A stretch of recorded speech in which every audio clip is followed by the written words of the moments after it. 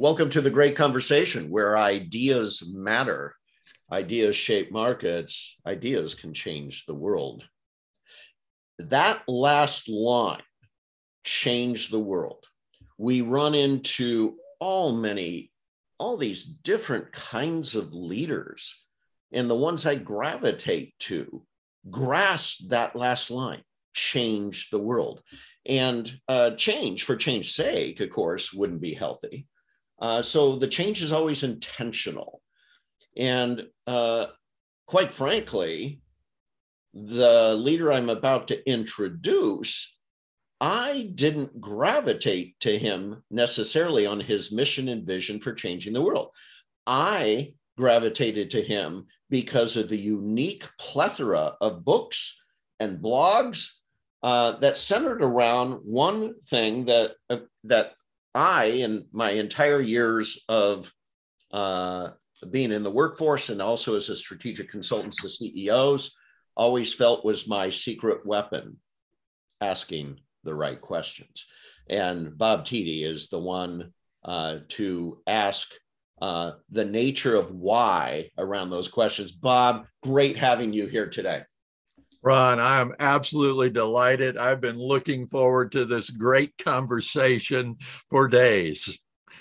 And so have I. In fact, I have your books in front of me. Bob was very gracious to send me a package. I'm a fast reader. And Bob, I got to tell you, let's make sure everyone knows right off the bat, you got to look for his books.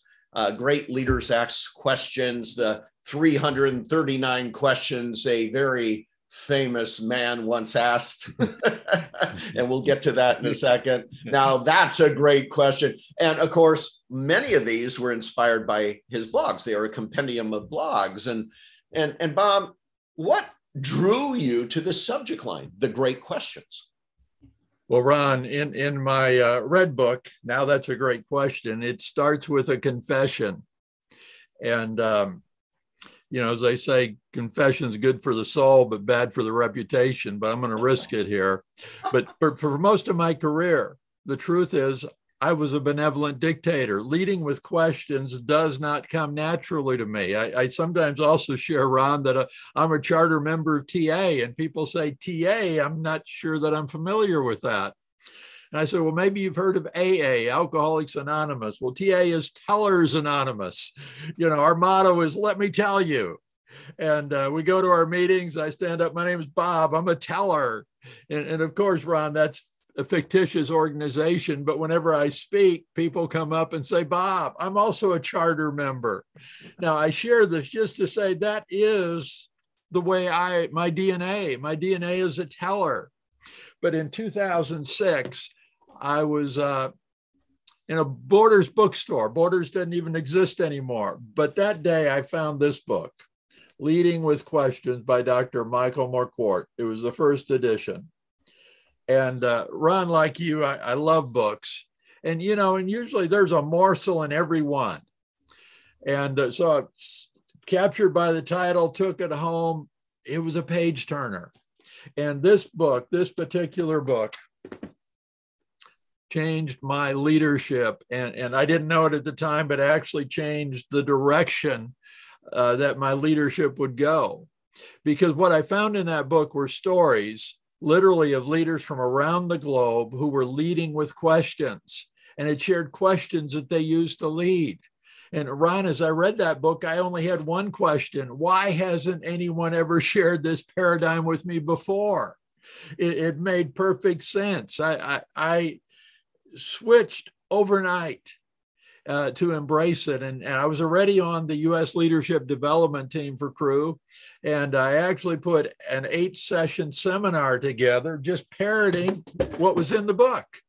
And it was well received because what Dr. Morquart wrote was so good. And so that started me on my journey. And just to see that the leader who leads with questions, I often share, is can be 10 times more effective than a leader who simply leads by telling. Well, I also what I love about your story, Bob, And for those of you, you probably can hear it in his voice, and I get to experience it as well visually, is the first step was kind of self-awareness. Oh my gosh, I've been doing this all wrong. I'm a teller. Oh, absolutely. I another part of this story, Ron, I love the Global Leadership Summit put on by the Willow Creek Association. And it might be 8 years ago or so now. Went to the summit via the satellite location near me. And I knew the next session would be Liz Wiseman.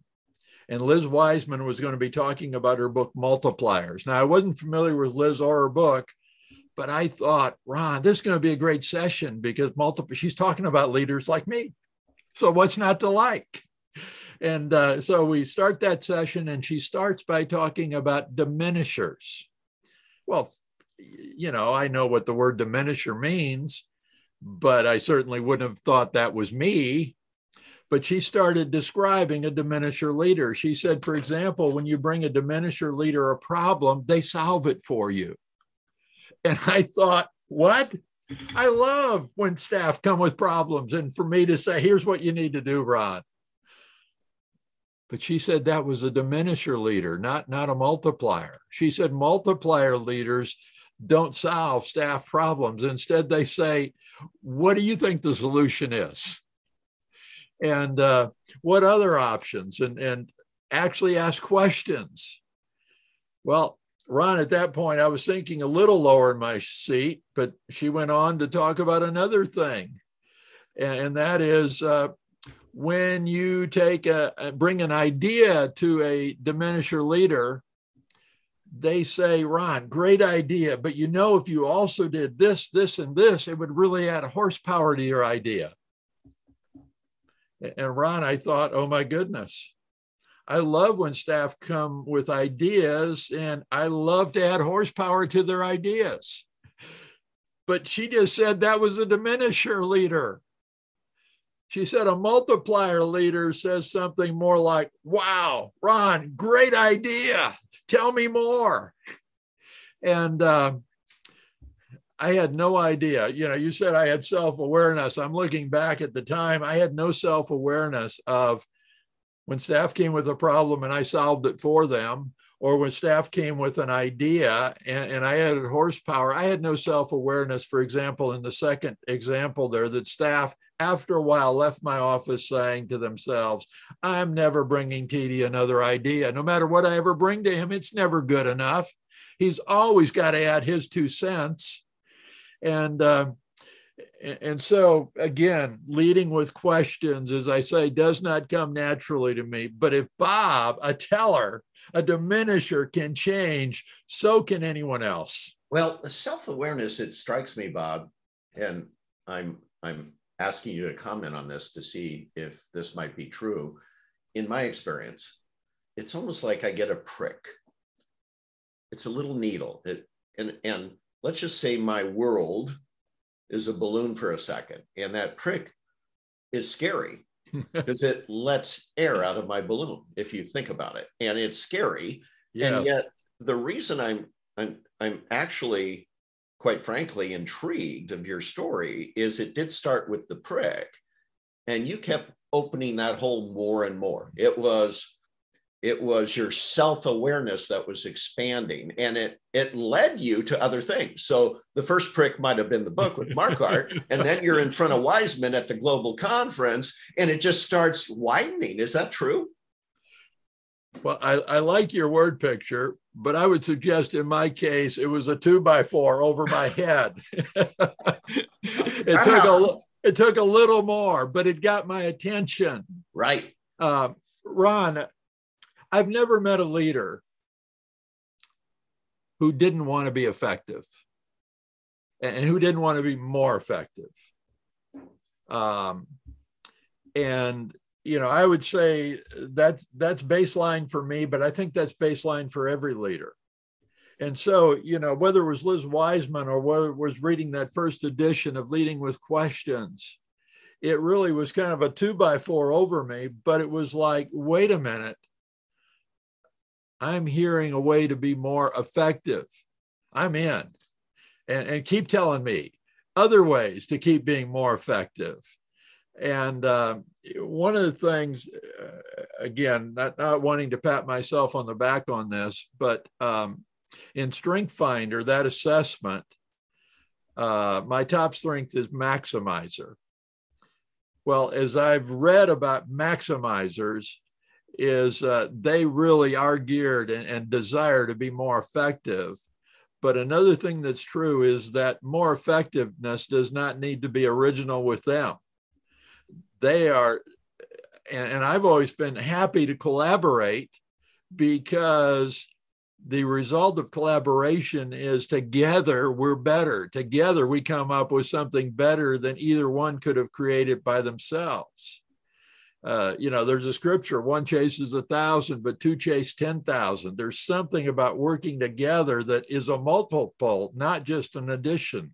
Right. And so I think having that as a base of, again, just a God-given DNA of wanting to be effective, wanting to maximize, allows me to be open when these 2x4s hit me on the head to say, oh my goodness, I'm in. I want to be more effective. Here's a way. I also hear a story, and it's a story of a wise journey, that a prescription, if you will, that actually is part of the broader story of the mission and vision of your organization, Cru. And I'm hearing it in you. So maybe I'm pulling too much out of it, but it started with the pinprick or the 2x4. And then there was this confession. I'm not a good leader. I'm not a highly effective leader. I thought I'd been solving problems. I thought I'd been, boosting my people up. And, you immediately, I can just see your heart and your mind in front of your people that first time you decided to put on a seminar. And I can see you standing up. Maybe this didn't happen. You tell me, but almost confessing, like, sorry, I've been a teller all my life. I've got it wrong. And I'm going to seek to change. And how would you like to go on that journey with me? And it was almost a form of restitution as well from how you had led in the past. Absolutely. Absolutely. As I continue this, the story of Tellers Anonymous, I say that, actually my blog and writing my books are part of my plan to overcome my addiction. And there's absolute truth there. If you start talking about something, start promoting something, if there's any integrity within you whatsoever, you want to buy your own product. That's right. And in that kind of thing, but begin to see, the effectiveness way early in this journey. I happened, it's another story how we got it connected, but one of my dear friends, ministry partners, was helping me raise personal support in Birmingham, Alabama. And it was a great time. But one night he said, hey, tomorrow morning we're having breakfast with my pastor. He said, I don't think this will be a fundraiser for you, but with what he's doing and what you're doing, you two need to meet. And that morning I had breakfast with Pastor Chris Hodges. And about 5 or 6 years earlier, he had founded, the Church of the Highlands. Launched the Church of the, planted is the right word. He planted a new church called the Church of the Highlands. It had already grown to about 3,000. Today, I think it's like 33,000 and something like 15 plus locations. At any rate, I wish I'd had a video recorder, because at breakfast that morning, Chris Hodges said, Bob, there's only one question that I ask. And he's eating pancakes and he's actually, reeling me in.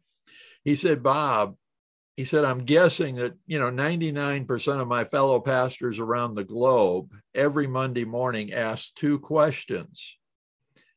And he said, those 2 questions, it's not like a sin to ask them, but he said, I do not ask them. I have made a decision never to ask my staff those two questions that most pastors ask every Monday morning. He said, might you know what those two questions would be? So, Ron, I'll ask you, might you know what those two questions that almost every pastor asks on Monday morning? Well, I would imagine most pastors, after an event called a church service, are interested in the receptivity of the audience to their message. And then if they want to take receptivity to an actual action, they'd ask how many people turn their lives over because of that presentation. Am I wrong?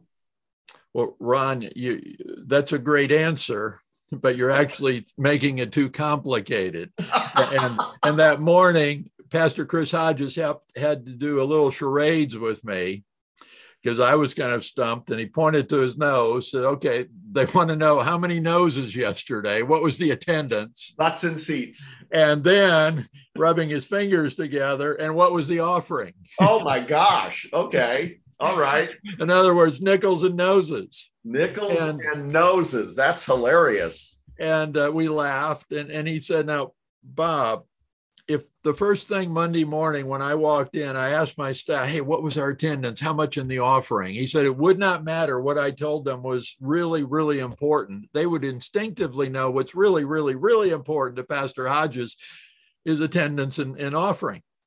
And he said, now, Bob, I have my ways to find out those two things. And he said, and again, it's not a sin to inquire about that. But he said, I don't ask those two because actually knowing those two answers will not grow a church. It will not grow an organization. It's like, stepping on a scale tells you how much you weigh, but you can step on that scale every 5 minutes. It won't cause you to gain or lose weight. It just tells you a statistic.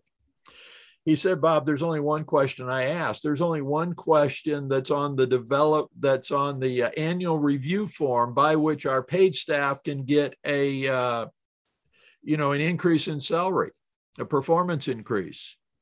He said, we actually have the same question on every program. We reevaluate every program of our church. And there's only one question. He said, we use the same question in evaluating all our lay leaders. And he's eating pancakes, and I'm telling this much faster. And he said, by any chance, would you like to know what that one question is? It's like, Chris, we're not leaving until I find out. He said, here it is, Bob. What are you doing to develop leaders? He said, Bob, on my staff, I have a bunch of young seminary graduates. He said, if they thought the merit pay increase was going to be based on who can teach the Sunday school class the best, he said they would teach it 50 weeks out of 52. Only when they go on vacation would they let somebody else teach. But he said that guy gets zero increase. The guy who comes to the annual review and says, hey, Pastor, I've actually had 5 different people teach the class. They each taught it for 6 weeks. There's actually 5 people now ready to teach and, take over their own classes. He said, now that one probably gets the max increase. He said, no organization can grow any faster than its ability to develop leaders. And, I tell that story, but that was so foundational right at the time, just to think, wow. A lot of times we say, well, what is the purpose of leadership? And I know there can be many, many answers. And I have one I'd like to suggest. And maybe it's not the absolute answer to it all, but one aspect of, I would suggest, the purpose of leadership is actually to produce more leaders. And I heard a quote once, a good leader is known by how many followers they have, but a great leader is known by how many leaders they developed. Ron, another question is why are leaders that develop leaders, not just gather followers, why are they so rare?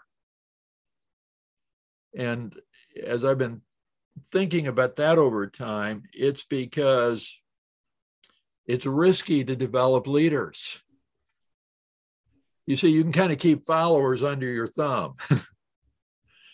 But when you're developing another leader, they actually will have their own thoughts and opinions.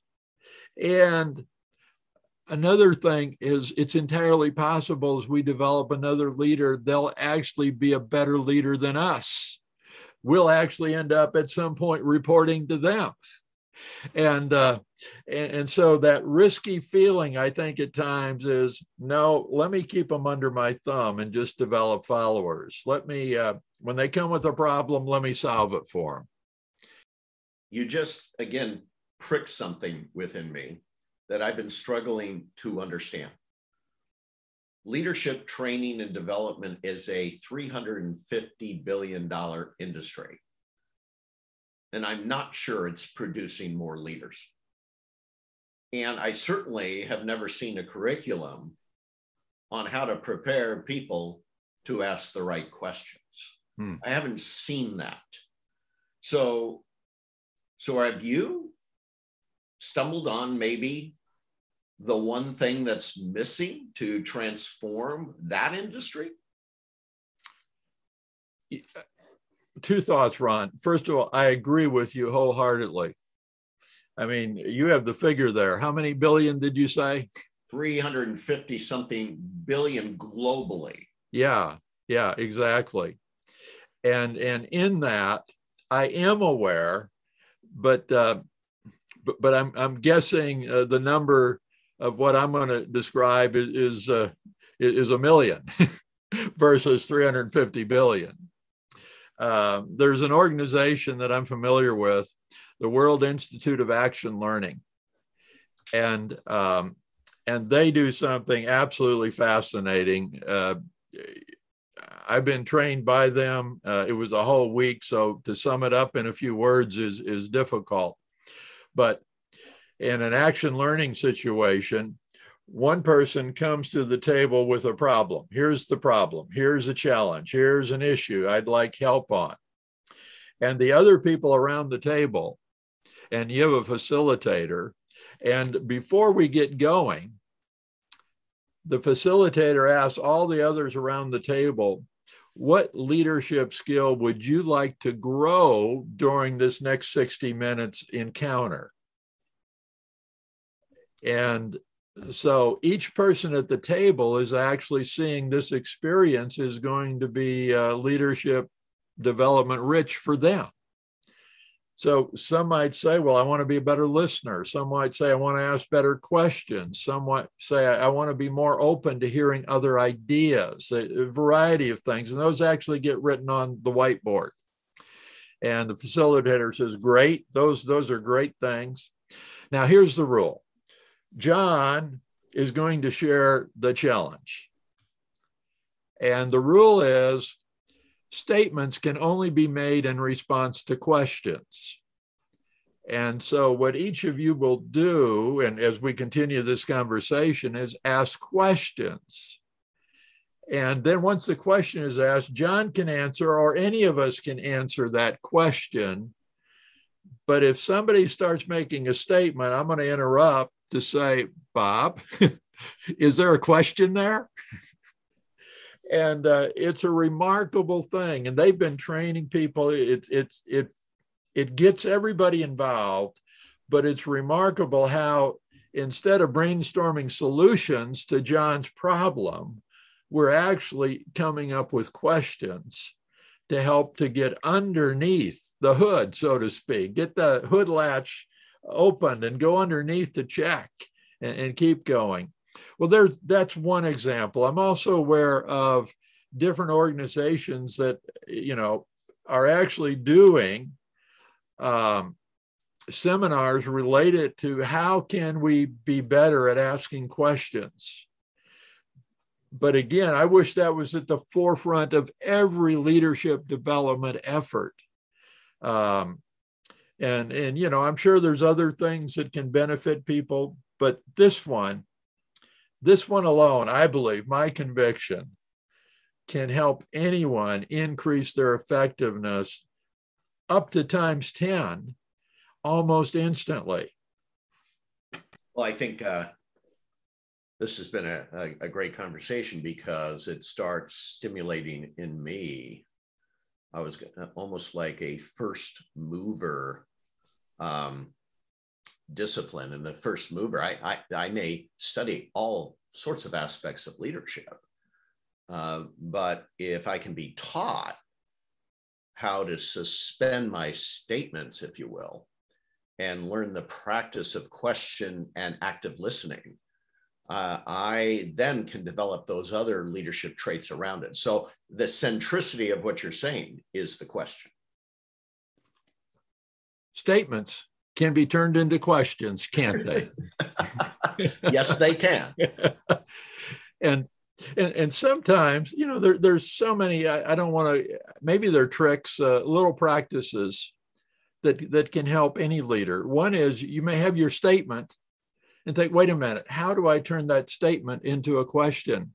It takes a little thinking, but it's not really difficult. And another thing I suggest that's so simple.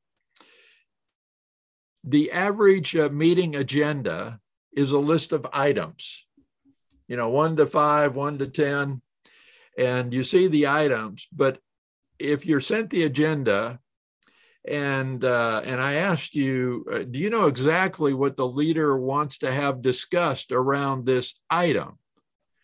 For example, they have national conference as one of the items on the agenda. Do you know exactly what they want discussed? It'd be like, well, you could guess, but should we have a national conference, or where should it be? Who should we invite to speak? You know, this, that, and the other thing, but you'd be guessing. And so for every leader, just to take that agenda and to make each agenda item the question they want answered in the meeting, again, such a simple practice, but will increase the effectiveness of every meeting. It gets, you know, right to the point of here's what we want to come out of the meeting with, an answer to this question. And I also suggest if you can't come up with a question, maybe the item doesn't need to be on the agenda.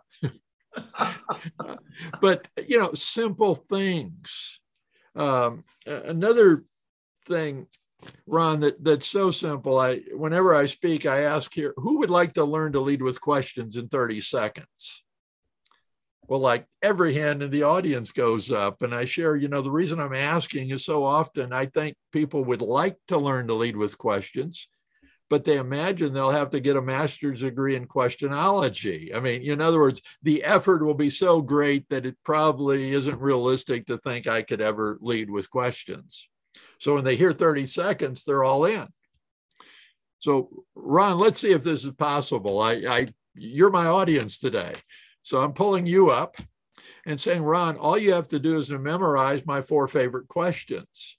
And I've got my second hand here ready to go, and I'm going to share them. And as soon as I'm done, I'm going to ask if you have them memorized. And if you do, I'll say, share them with us. And then I have some comments about this. But Ron, here we go. First question, what do you think? Second, what else? Third, what else? Fourth, what else? Ron, do you have them memorized? I sure do, Bob. What are they? What do you think? What else? What else? And what else? Yeah. Now, Ron, I'm going to have to change that. You got that done in about 12 seconds. We beat the 30 seconds. But, you know, in the audience, I say, you know, some of you are looking a little skeptical. Like, you can't ask somebody, what do you think? What else? What else? What else? And I say, well, of course, not in that rapid fashion. But imagine a conversation. And of course, what do you think is going to be about some topic? What do you think about a challenge, an issue, a problem? And the fact is, when you ask, people will answer. And when at some point they'll pause, kind of like, okay, I've answered. Instead of just moving on, at that point, you say something like, wow, Ron, that's good. What else? And you wait again, and Ron will give you more, or Joe or Sarah or Sally. And again, they'll pause at some point. So now you've asked 2 questions, but when they pause again, you might pull out your pen and say, I've got to take notes. This is so good. Ron, please continue. What else? And they will continue. And you actually get to their gold nugget, their very best thought on the 3rd and 4th question. And once I realized this, Ron, I realized that even when I asked people, what do you think? When they gave me that initial answer and paused, I always moved on. I didn't know that I was like that proverbial gold miner who mined all his life for gold, stopped. Somebody came along later and said he was within 6 inches of the gold vein. It's asking those what else's that digs a little deeper to get to the gold vein. Because another thing we all do, Ron, is when we're asked a question, we instinctively roll out that first answer to see how it's treated.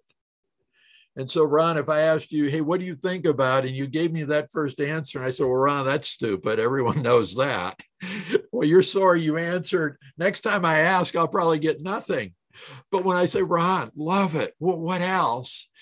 You relax a little bit. Like, hey, Bob appreciates, whoever's asking appreciates what I'm sharing. And so you now are a little more comfortable to share more. And when they say, Ron, I'm taking notes, please continue. Well, now you're thinking, wow, this Bob guy's smarter than I thought. He really appreciates what I'm sharing. And Ron, I share that example just to say leading with questions at one level is so simple. The leader who's always been a teller, if they'll just go into their next meeting one-on-one or with their team around the table and say, gang, what do you think we might do? And then listen. And when after people answer, thank them. Wow, Ron, that's good. What else?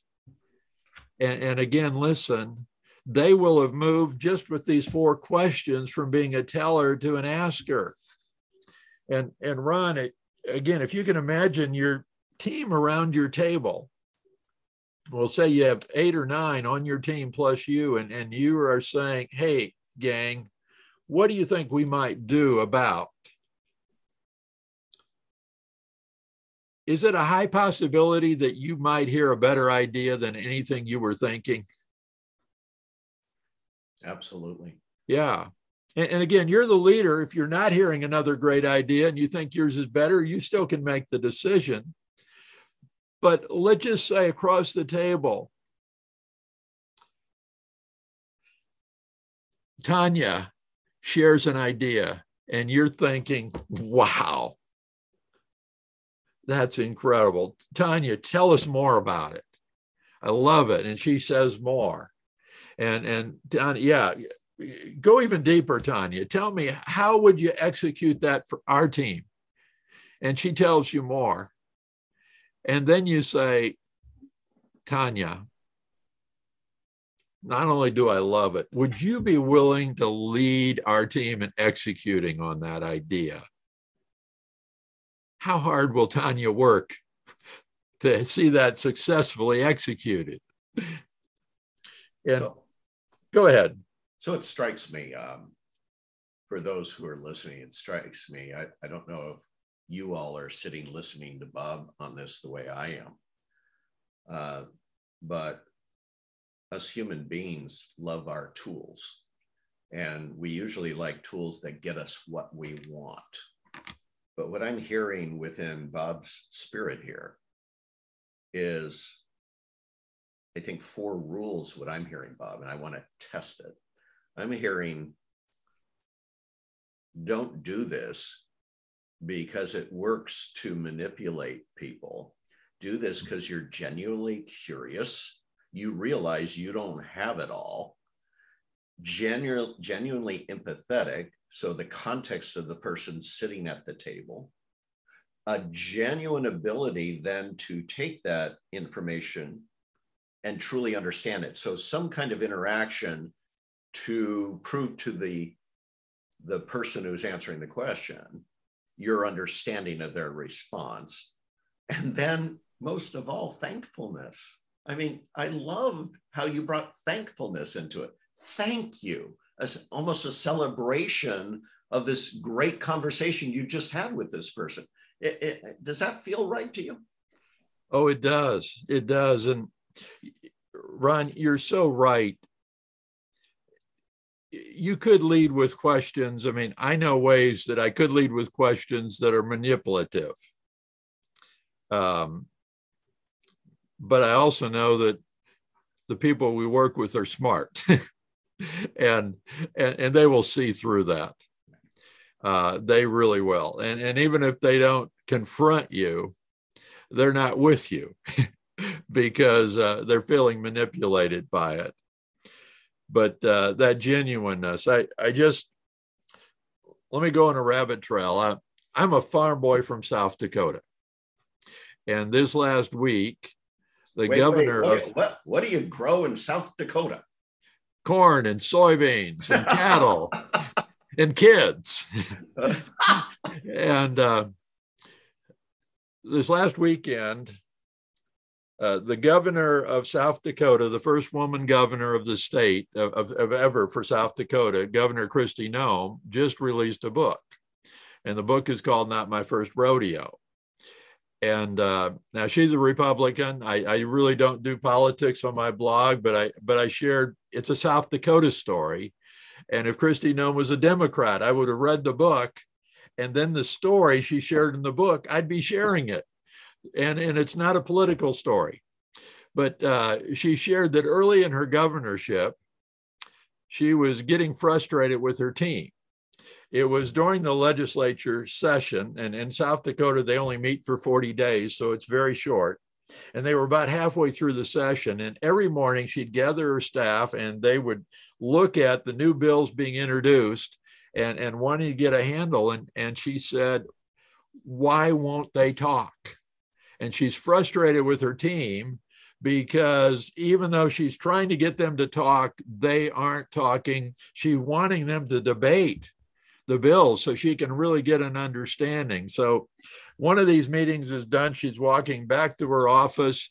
When she gets to her office, two of her team are there, and she just, is kind of expressing her frustration. Why won't they talk? Do they think I have all the answers?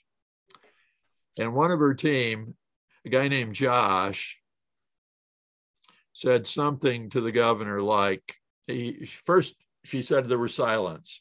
But after a pause, the guy named Josh said, why don't you be quiet? And she said, defensively, I said, explain that. And he said, well, we bring up that a new bill's been introduced and you almost instantly share your opinion. And he said, no one wants to argue with the governor. He said, I think that when we bring it up, if you remain silent and let the discussion go back and forth among the staff, you would then hear what you're wanting to hear.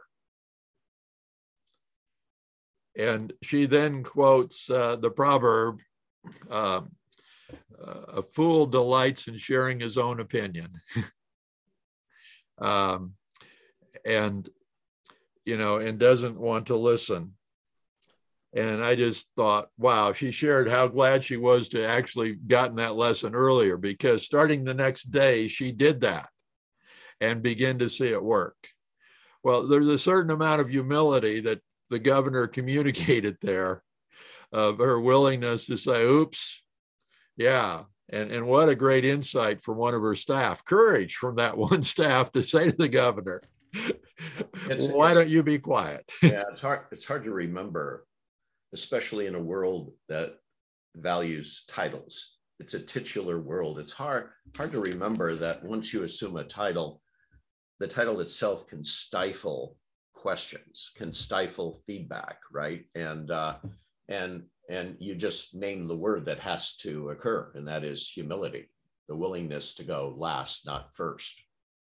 Yes. Yeah. This, Bob, before we end this great conversation,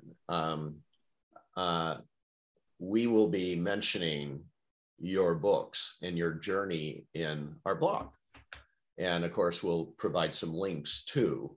But what in this last few minutes, what is your advice? If I want to go, I want to learn more about what Bob Tiede is talking about. What would be your suggestion?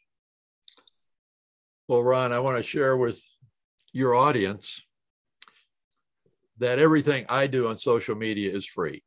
I've been led just to do it that way. And so subscribing to my blog, leadingwithquestions.com, you will be joining leaders who are committed to increasing their leadership effectiveness from 190 plus nations.